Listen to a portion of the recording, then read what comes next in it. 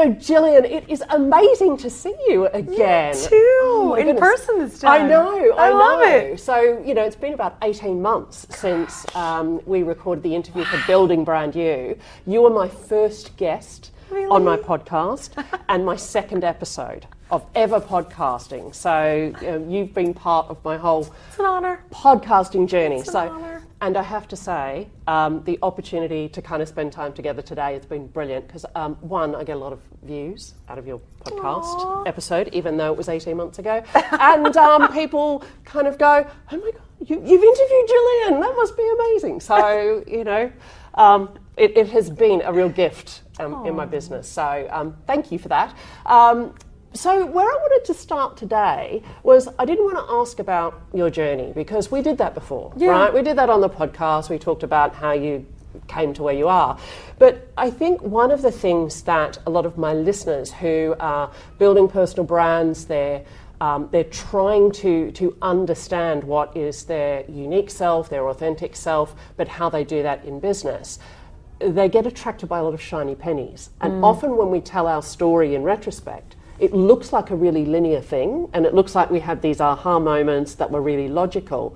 Mine certainly wasn't like that. I don't imagine yours was either. So I wanted to kind of ask you about sort of what were the sort of shiny penny moments for you? Do you still have them, or have you learned how to bypass them a bit? Right. God. The hard part nowadays is that everything is a shiny penny, and you kind of do need to look at it for a second. Because TikTok can appear to be a shiny penny, and then it's like robbing views from Instagram and Facebook. And I thought it was a shiny penny. And I was like, I'm not doing another one of these. And I'm like, damn it. And all the eyeballs are over there. Yep. And then Clubhouse, I was like, okay, let me try Clubhouse. And that was a shiny penny and nothing came of it. And there's all these things that promise, like, this is the way and this is the platform. And you just don't know. Like, is the metaverse a shiny penny? I highly, highly doubt it. Yep. But these days, anything is possible because there's just so much coming at us, and our attention span is like this big now. So you really do need to look and evaluate. And hold on, there's a stampede outside. Yes. Well, yes. This is what happens in entrepreneur life, isn't it? Like, to me, there's a stampede of elephants and children. Yes, right exactly. down the hallway. Exactly. That's just our fans out there. They're waiting for us. Right? Only us would be. I'm like, we're going to have to acknowledge what is happening outside. Yeah. So with that said, I think, keep your eye on all of it. Don't go all in until you see it gain traction. It's really kind of, don't be oblivious.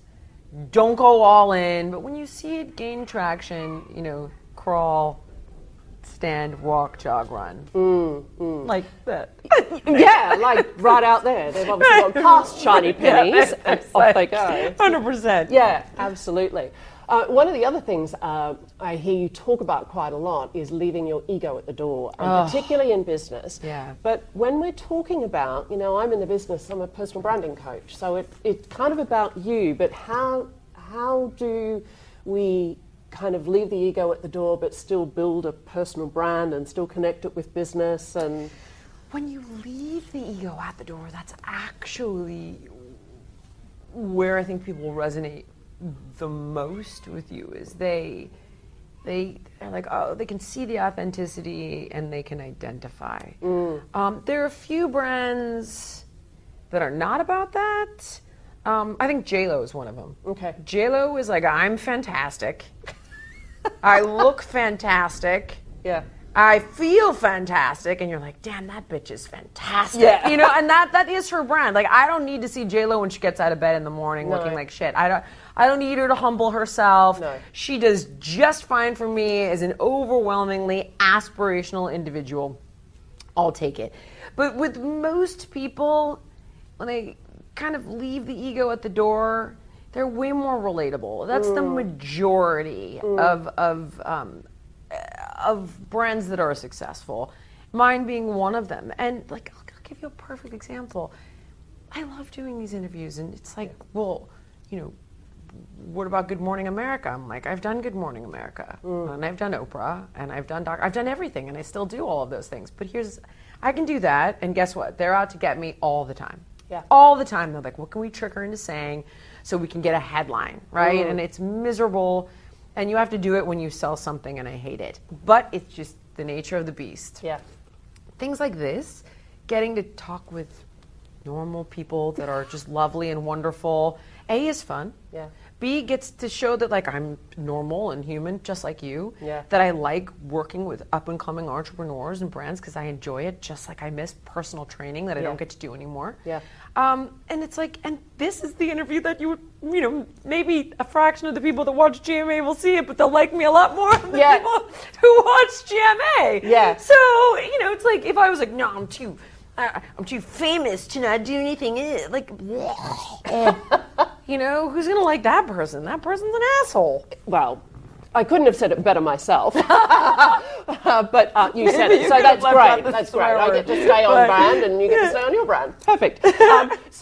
Are there times when you really have to work hard at leaving your ego at the door? Are there certain things that trigger you? Oh, only in personal relationships now. Only, you know, for my poor fiance. Like, I definitely have to sometimes humble myself and apologize and take responsibility. And, you know, sometimes she's like, so it's just me? This is just my fault? And I'm like, yes, no.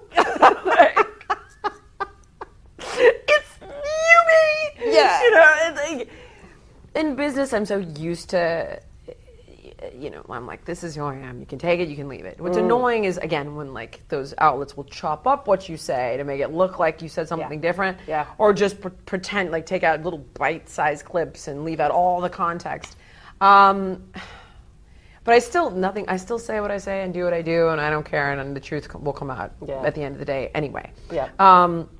But personally, like the pride thing has always been. I'm still in therapy for this. Wow. How many decades? Yeah. But I've made some progress. Thank God. That's good. That's Thank good. you. And it's always, I think, there's something about progress, not perfection. We always talk about, you know, we've been here this weekend and talking about, let's not wait till we're perfect. Let's just have a go at stuff. Let's just throw stuff at the wall and see if it sticks. And exactly. And there's something about just going for it and kind of shaping it as it goes along. And I think, you know, as people, not just as brands, but as people, we do that. Stop waiting to show up and be perfect, and just kind of try some stuff on. Absolutely. Try some stuff on. Yeah. And see if it fits. And you do a little bit of homework. I actually interviewed Silicon Valley entrepreneur who worked at Google and Amazon. This woman's just crazy badass. And anyway, long story short, she's like, look, you know, prepare, know where you're trying to get to, have a game plan. But at the end of the day, if you sit here and everything has to be perfect, you're never going to make a move. Yeah. You're never going to take action because it'll never be perfect. And in addition, you'll be so rigid and so confined that you won't be able to pivot if you need to pivot. So it's like that perfect, like, okay, I'm trying to get over here. Life is what happens when you make other plans. The key is you've got a plan, right? You're putting action, intention, energy, and belief into the world, but you're able to allow some serendipity to come into play. Yes. Yeah. And it's like, oh, well, this came up. I didn't think that would, but it's got traction, you know, and you can, it's like that fine, the delicate dance. Yeah, it is. I mean, Tom Peters has a great expression called, whoever tries the most stuff wins. And I love that saying. Like that too. So, it's just brilliant. And I often say to my clients, just go and try stuff. I don't care. Come back next week. I want you to tell me what you tried and how it happens. And it's just about being in action. Yeah. Yeah. I agree with you. Excellent. So to sort of wrap up our conversation today, tell me one thing. So we've not seen each other for 18 months. So tell me one thing the last. Rude. I know. No, I think it's you. So tell me one thing that you've learned in the last 18 months, and it doesn't have to be pandemic related, but what's one thing you've kind of gone, aha? Oh man, I'm way more of a moderate now, and I and what I mean by that is that I used to think that I was right, and what I mean by that, it's like, well, this is the side of the right political. This is the position of the good guys, and these guys don't like people and they don't care, and it's not true. When you stop and you listen, even if you don't agree, it's like, well, why do you feel that way? What is it that made you vote that way? Or what about that issue is making you so passionate? The irony is that most of these issues are not black and white. Most of them are gray. There's a continuum on almost all of this stuff, and the solution and the truth is somewhere in the middle.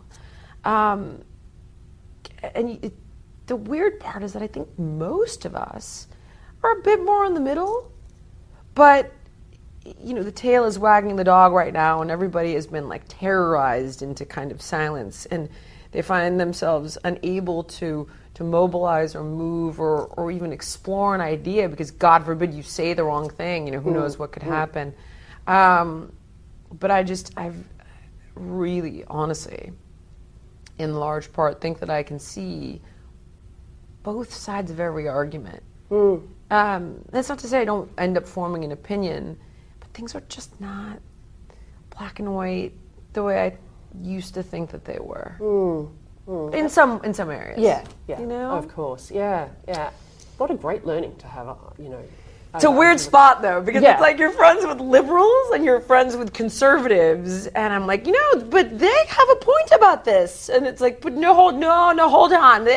It's like they both hate you. Yeah. They're both like, what? Yeah. It's a weird spot to be. But I've changed massively in that way, I think. Yeah. Cool. Well, it has been amazing to catch up with you again. Hopefully I'll see you later in the year. I hope I'm so. really looking forward to seeing what the next, hopefully not 18 months, brings. Hopefully it's shorter than that. But, living on opposite sides of the world is quite difficult. But, Jillian, thank you so much for your time and sharing and just being so lovely and open about what you think and what you can share with my people. Well, thank you for being so darn lovely. And coming to visit me over here. Oh, I'll do my best. It's warm here. It's cold where you are. Well, it's cold in this room. So. It's freezing tonight. I'm like, oh my God. They're either going to think I have to pee or I don't like you with the way that I'm sitting. I'm like this. I'm like, so good to see you. It's lovely to see you. Yeah, can I go now? But thank you. Let's make a plan. I'll come when it's warm and we can do more stuff. I would love it. Great. Thank you, Jillian. Wow.